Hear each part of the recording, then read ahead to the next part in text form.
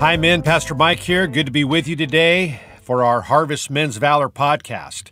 We've been tracking with Pastor Greg through the Gospel of John in this series titled The 7 Signs of Jesus. And today we're looking at the most magnificent and staggering of them all, the resurrection from the dead of Lazarus.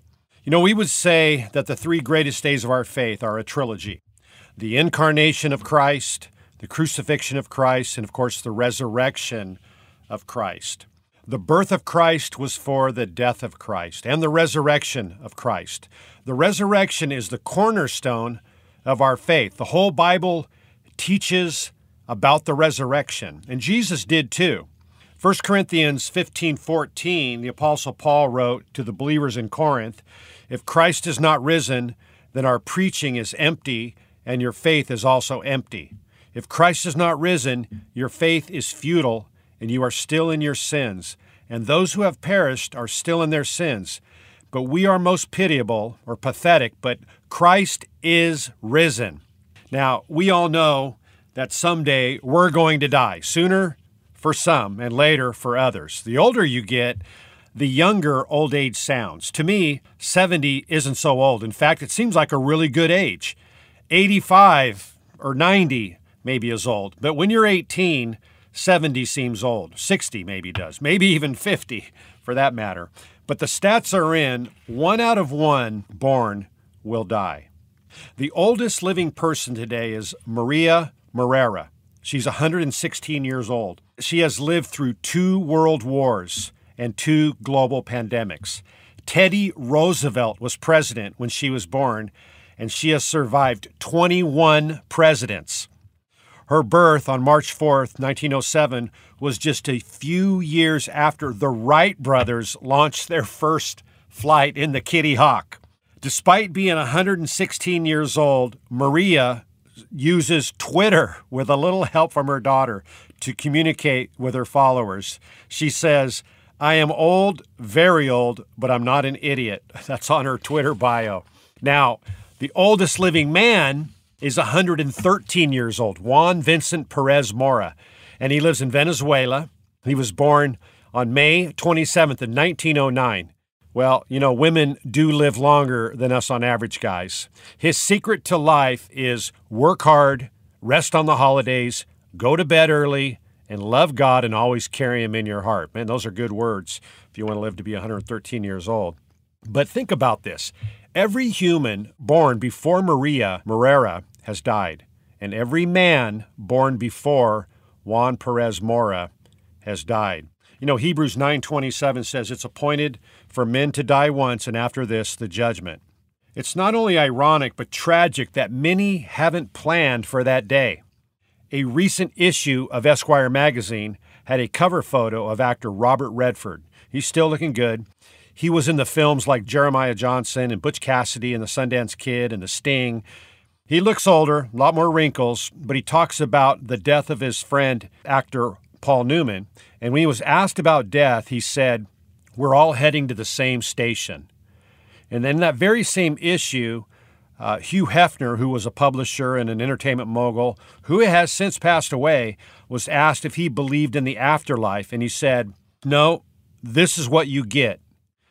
Man, is that sad? I agree with Billy Graham, who said, "It's strange that men will prepare for everything except death. We prepare for education, we prepare for business, we prepare for our careers, we prepare for marriage, we prepare for old age, we prepare for everything except the moment we are to die." And listen, we are all going to die someday. That's a given. But what does the Bible say? What does Jesus have to say about life after death? Let's look at this account in John 11 and then see how the resurrection can affect not only our death, but also our life. In John 11, it says, "Now a certain man was sick, Lazarus of Bethany, the town of Mary and her sister Martha. And it was that Mary who anointed the Lord with the fragrant oil and wiped his feet with her hair, whose brother Lazarus was sick. Therefore the sisters sent to him, saying, 'Lord, behold, him who you love is sick.' And Jesus seemed to spend a lot of time with his family, and he was close with them. They lived in Bethany, which was about 1.5 miles from Jerusalem. Bethany really wasn't what we would call a vacation city. In fact, Jerusalem is known as the city of peace. Bethlehem is known as the house of bread, and Bethany was known as the city of misery. Kind of like a Romoland of the day, a desert town with not much of anything going on. What it did have was hurting people. It had become a location for invalids and those who were disabled, a home for the homeless, and a home for the hopeless. And of course, that would be a good reason why Jesus liked it there. It seems like Mary and Lazarus and Martha may have been, they may have had some means. Maybe they were the guardians of this small town. We're not sure. I picture Lazarus and Martha and Mary being those salt of the earth families. No pretense, solid citizens and friends and followers of Jesus Christ. So word came to Jesus, even urgently, that Jesus' friend Lazarus was sick. Verse 4, it says, when Jesus heard that, he said, this sickness is not unto death, but for the glory of God, that the Son of God may be glorified through it. And then it says that Jesus stayed for 2 more days. And then he said, let's go to Judea again. Then the disciples said to him, Rabbi, lately the Jews sought to stone you, and you are going there again? You know, just a few days before, they had been in Jerusalem, and because Jesus had told the people there that he was the Son of God, some had tried to stone him. So they had traveled back up towards Galilee, which was north of Jerusalem and north of the Bethany area, all in Judea. And so they had gone back up toward Galilee. And they may have thought that Jesus wouldn't go back down to Judea, back to Bethany, because of the threat of being stoned there. So after 2 days, Jesus says, let's go. And maybe the disciples were just reminding him, Jesus, remember, they're throwing rocks down there. But it says that Jesus answered and said, are there not 12 hours in a day? If anyone walks in the day, he does not stumble, because he sees the light of this world. But if one walks in the night, he stumbles, because the light is not in him. These things he said, and after he said that to them, our friend Lazarus sleeps, but I go that I may wake him up. You know, a Jewish day was broken into 2 halves, 12 hours for the day and 12 hours for the night. They worked in the day and they didn't work at night because it was dark. You know, now we have lights everywhere, 24/7. But Jesus was saying, it's time to work. The time is now, not later. Let's go. I love this because so often we wait for the stars to align before we do anything, and they never align, so we do nothing. I'm all in for planning and preparing, but sometimes it's just time to step forward and take a step of faith, even if a few rocks may get thrown. But it's uncomfortable or even scary. Is God calling you to go with him somewhere? Is he leading you to make a move, to start loving someone, to forgive someone, to help someone?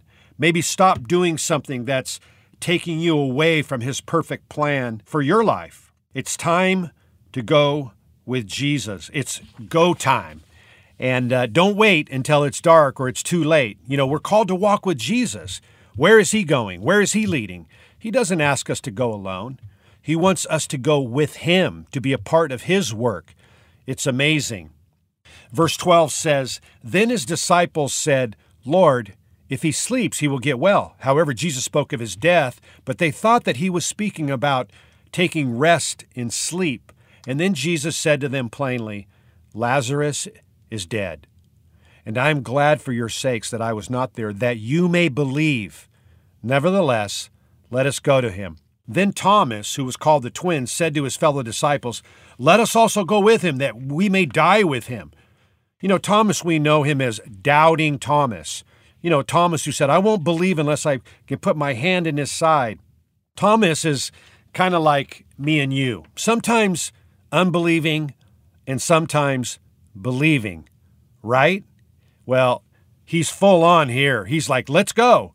And Jesus was using this word sleep as a euphemism that they didn't quite get. Finally, Jesus just cut to the chase and said, Lazarus is dead. That probably blindsided the disciples, just like it does us when someone we know dies. They knew Lazarus. Then Jesus gives one of the purposes for his delay, that they would believe, Jesus did these 7 signs we've been studying, turning the water into wine, cleansing the temple, healing a sick son and a lame man and a blind man, then feeding the 5,000. And now he was going to do something that no one had ever done before so that they would believe, so that you and I would believe. In verse 17, it says, when Jesus came, he found that he had already been in the tomb for 4 days. Now Bethany was near Jerusalem, about 2 miles away, and many of the Jews had joined the women around Martha and Mary to comfort them concerning their brother. Now Martha, as soon as she heard that Jesus was coming, went and met him, but Mary was sitting in the house. Now Martha said to Jesus, Lord, if you had been here, my brother would not have died. But even now I know that whatever you ask, God will give you. The two sisters were grieving, and it was a dark day. People in the town had come to bring comfort, which is really cool. You know, they were hurting. They were all hurting. They were grieving. And you know, grief is such a lonely place. We can rarely share in people's grief, but we can share in their comfort. And God is the God of all comfort. 2 Corinthians tells us he's the God of all comfort who comforts us in our tribulation that we may be able to comfort others. We can be there. We can offer help. And I love Martha's faith. Whatever you ask, Lord, God will give you. And Jesus said to her, your brother will rise again. And Martha said to him, I know he will rise again in the resurrection at the last day. And again, I love this because Martha was a student of Scripture. The Old Testament teaches the resurrection. You know, atheists don't believe in the resurrection, and maybe that's you. Agnostics don't know, and some don't care. You should, because it's your future. Most other faiths or beliefs don't really have an answer for the afterlife. There's an obscure or esoteric response, spirits live on someplace, or no, you don't know. Maybe you're reincarnated and you come back as someone else or something else, which is kind of scary. Some like Robert Redford believe this is it. But even in the Old Testament, it talks about a resurrection of the dead. David wrote in Psalms 116, therefore my heart is glad and my glory rejoices. My flesh also will rest in hope, for you will not leave my soul in hell, nor will you allow your Holy One to see corruption. You show me the path of life, and in your presence is fullness of joy, and at your right hands are pleasures forevermore. We all know about Job and the things that he went through. And Job said in Job 19:25, said, for I know that my Redeemer lives, and he shall stand at last on the earth. And after my skin is destroyed, this I know, that in my flesh I shall see God, whom I shall see for myself, and my eyes shall behold, and not another, how my heart yearns within me. I love that. Martha didn't have a problem with the resurrection. She just didn't think Jesus was going to do something so incredible and amazing like resurrecting her brother. And she didn't realize that the victory over death was only possible through Jesus himself. Now Jesus shares the words that resonate and echo through all ages. In verse 25, Jesus said to her, I am the resurrection and the life. He who believes in me, though he may die, he shall live. And whoever lives and believes in me shall never die. And Jesus looked into Martha's eyes and said, do you believe this? And Martha nails it here. She said, yes, Lord, I believe that you are the Christ, the Son of God, who came into the world. And to that we say, yes, Martha. Have you come to this place of belief where you have had to answer this question in your own heart? We are continually confronted with this question, do you believe? Yes, when we first believed in Jesus, of course, we believed. But what about when someone you love has died? What about when someone, even yourself, is diagnosed with a terminal disease like cancer? Or maybe you're in the hospital and it's bleak and the doctors are saying there isn't much more we can do. When my dad passed away a few years ago, I had to remind myself that I believed. And in some ways, as hard as then as even when our infant son, Dylan, died 36 years ago. But undergirding everything is the fact that Jesus is the resurrection and the life.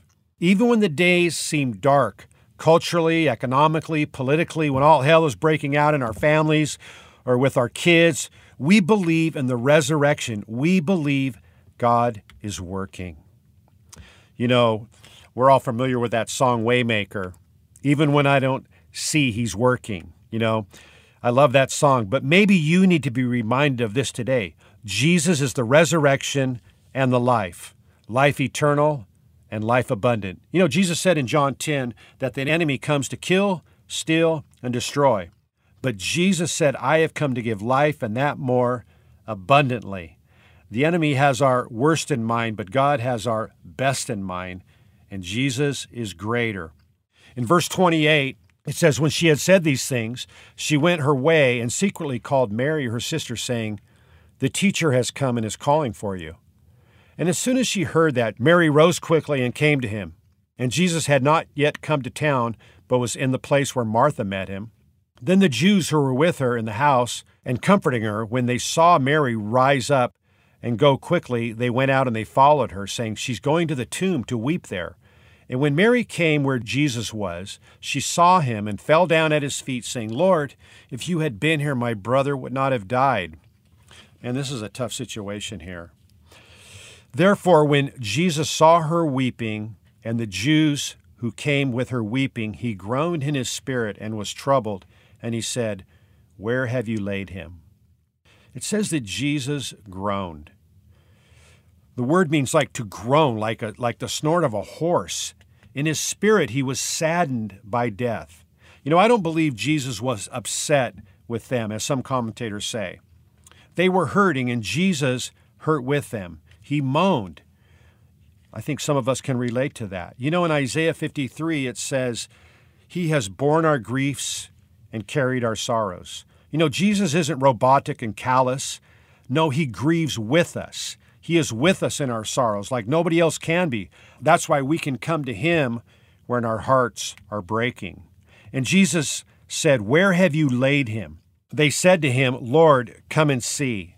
And verse 35 says, Jesus wept.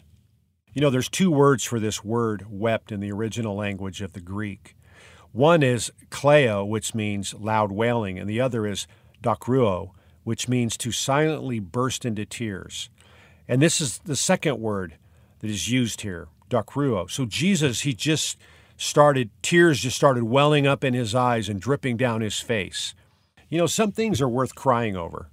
Sometimes we hear someone say about someone, I never saw him cry, like it's a badge of honor. Some of the toughest guys I know have the most tender hearts. Some things are worth shedding a tear. My dad had always been big, strong, without having to prove, like I'm a big, strong guy, playing football with biker gangs and wanting to play linemen, things like that. I was like, Dad, why don't you play receiver? I hadn't seen him cry much, but I did see him cry over his dad dying and also a couple of family tragedies.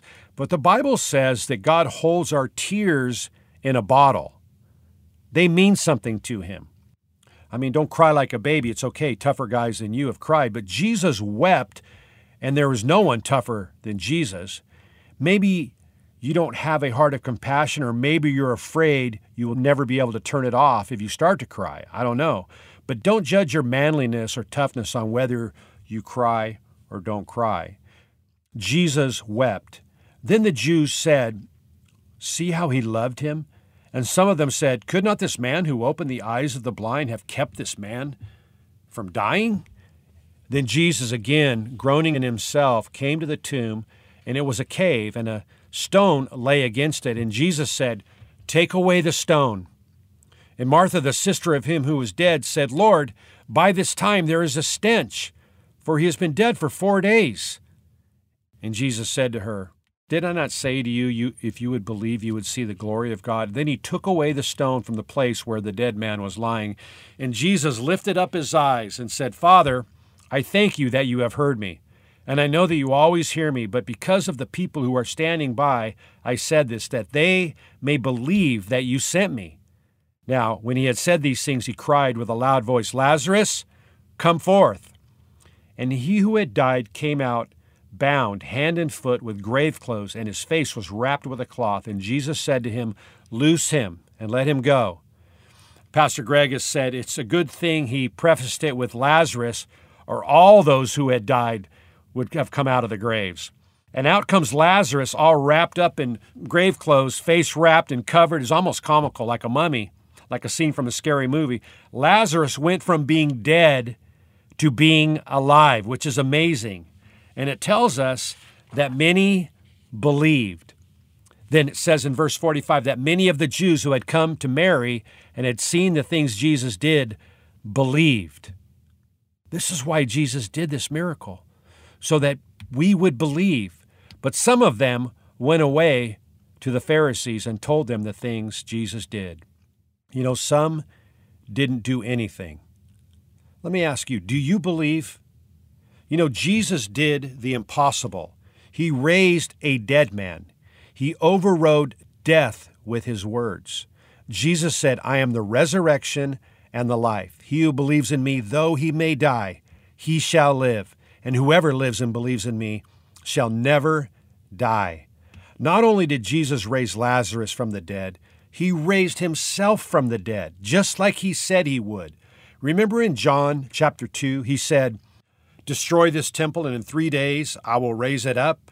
And he said this about his own body. And then in John 10:18, Jesus said, no one takes it away from me, but I lay it down myself. I have the power to lay it down, and I have the power to take it up again. This command I received from my Father. What does the resurrection mean to us? Well, first, the resurrection proves that Jesus is God the Son of God. Romans 1:4 says, he was declared to be the Son of God with power, according to the Spirit of holiness, by the resurrection of the dead. Jesus did what no one else had ever done, proving his deity as the Son of God. He isn't anything less. He is God. Another thing is the resurrection assures us of a living hope. This is so cool.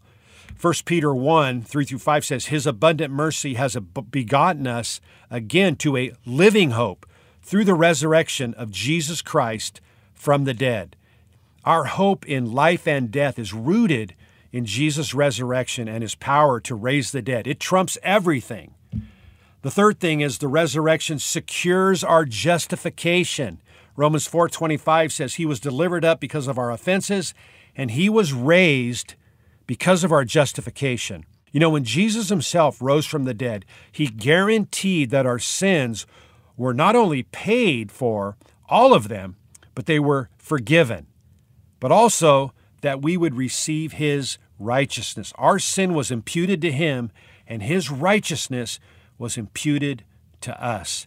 Justification means that not only were we not guilty, but that we were innocent and are innocent, just as if we'd never sinned. That's what justification is. His perfect life for our imperfect life.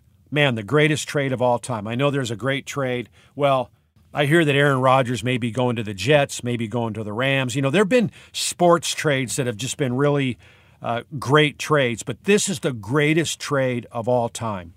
Our sin for his righteousness. It doesn't seem fair, does it? It's not fair, but it's a free gift of love because God loves you and he loves me. And he wants you to know it and remember it every day. You know, another thing the resurrection guarantees is our own bodily resurrection. We're going to be raised. 1 Corinthians 15:42 says, so also is the resurrection of the dead. The body is sown in corruption. It is raised in incorruption. It is sown in dishonor. It is raised in glory. It is sown in weakness, and it is raised in power. This corruptible must put on incorruption, and this mortal must put on immortality. I'm looking forward to that. Man, physical but eternal and immortal. You know, it's like kind of like Captain America, Superman, you guys move over. We're going to become, immortal. You know, the resurrection also provides for us to live for Jesus. So the resurrection is for this life too. 1 Corinthians 15:55-58 says, O death, where is your sting? O Hades, where is your victory? The sting of death is sin, and the strength of the sin is the law. But thanks be to God who gives us victory through our Lord Jesus Christ. Therefore, my beloved, be steadfast and immovable, always abounding in the work of the Lord, knowing that your labor is not in vain in the Lord. So we can live God's plans and purposes because the victory that we have won in Jesus. Yeah, some seasons will be light and some dark. Some seasons will seem easier and others harder. None of them are in vain, but we have victory. And don't forget that. Preach that to yourself. Jesus has power and given power in the resurrection. Jesus is the resurrection and the life. And maybe today you need to be reminded of that. You need to believe, and maybe you need to believe again. You know, Jesus did all these 7 signs so we would believe and continue to believe and trust and rely on Him. So let's do that. And why don't you pray with me right now as we close in prayer. Heavenly Father, we thank you that we have life eternal through Jesus Christ, who defeated sin and defeated death and rose again after 3 days. And now is at your right hand, living to make intercession for us. Oh Lord, we need your power, and we need to walk in the power of the resurrection. So Lord, help us to grab hold of that, to have victory in our lives, Lord, and to be right where you want us to be as we walk with you. We pray these things in Jesus' name. Amen. Hey, listen real quick. Don't forget Easter coming up. We've got 4 services here at Harvest, 6, 8, 10, and 12. Grab some invitations, invite people out to our Easter service, and look forward to seeing you at Harvest. God bless you. Bye-bye.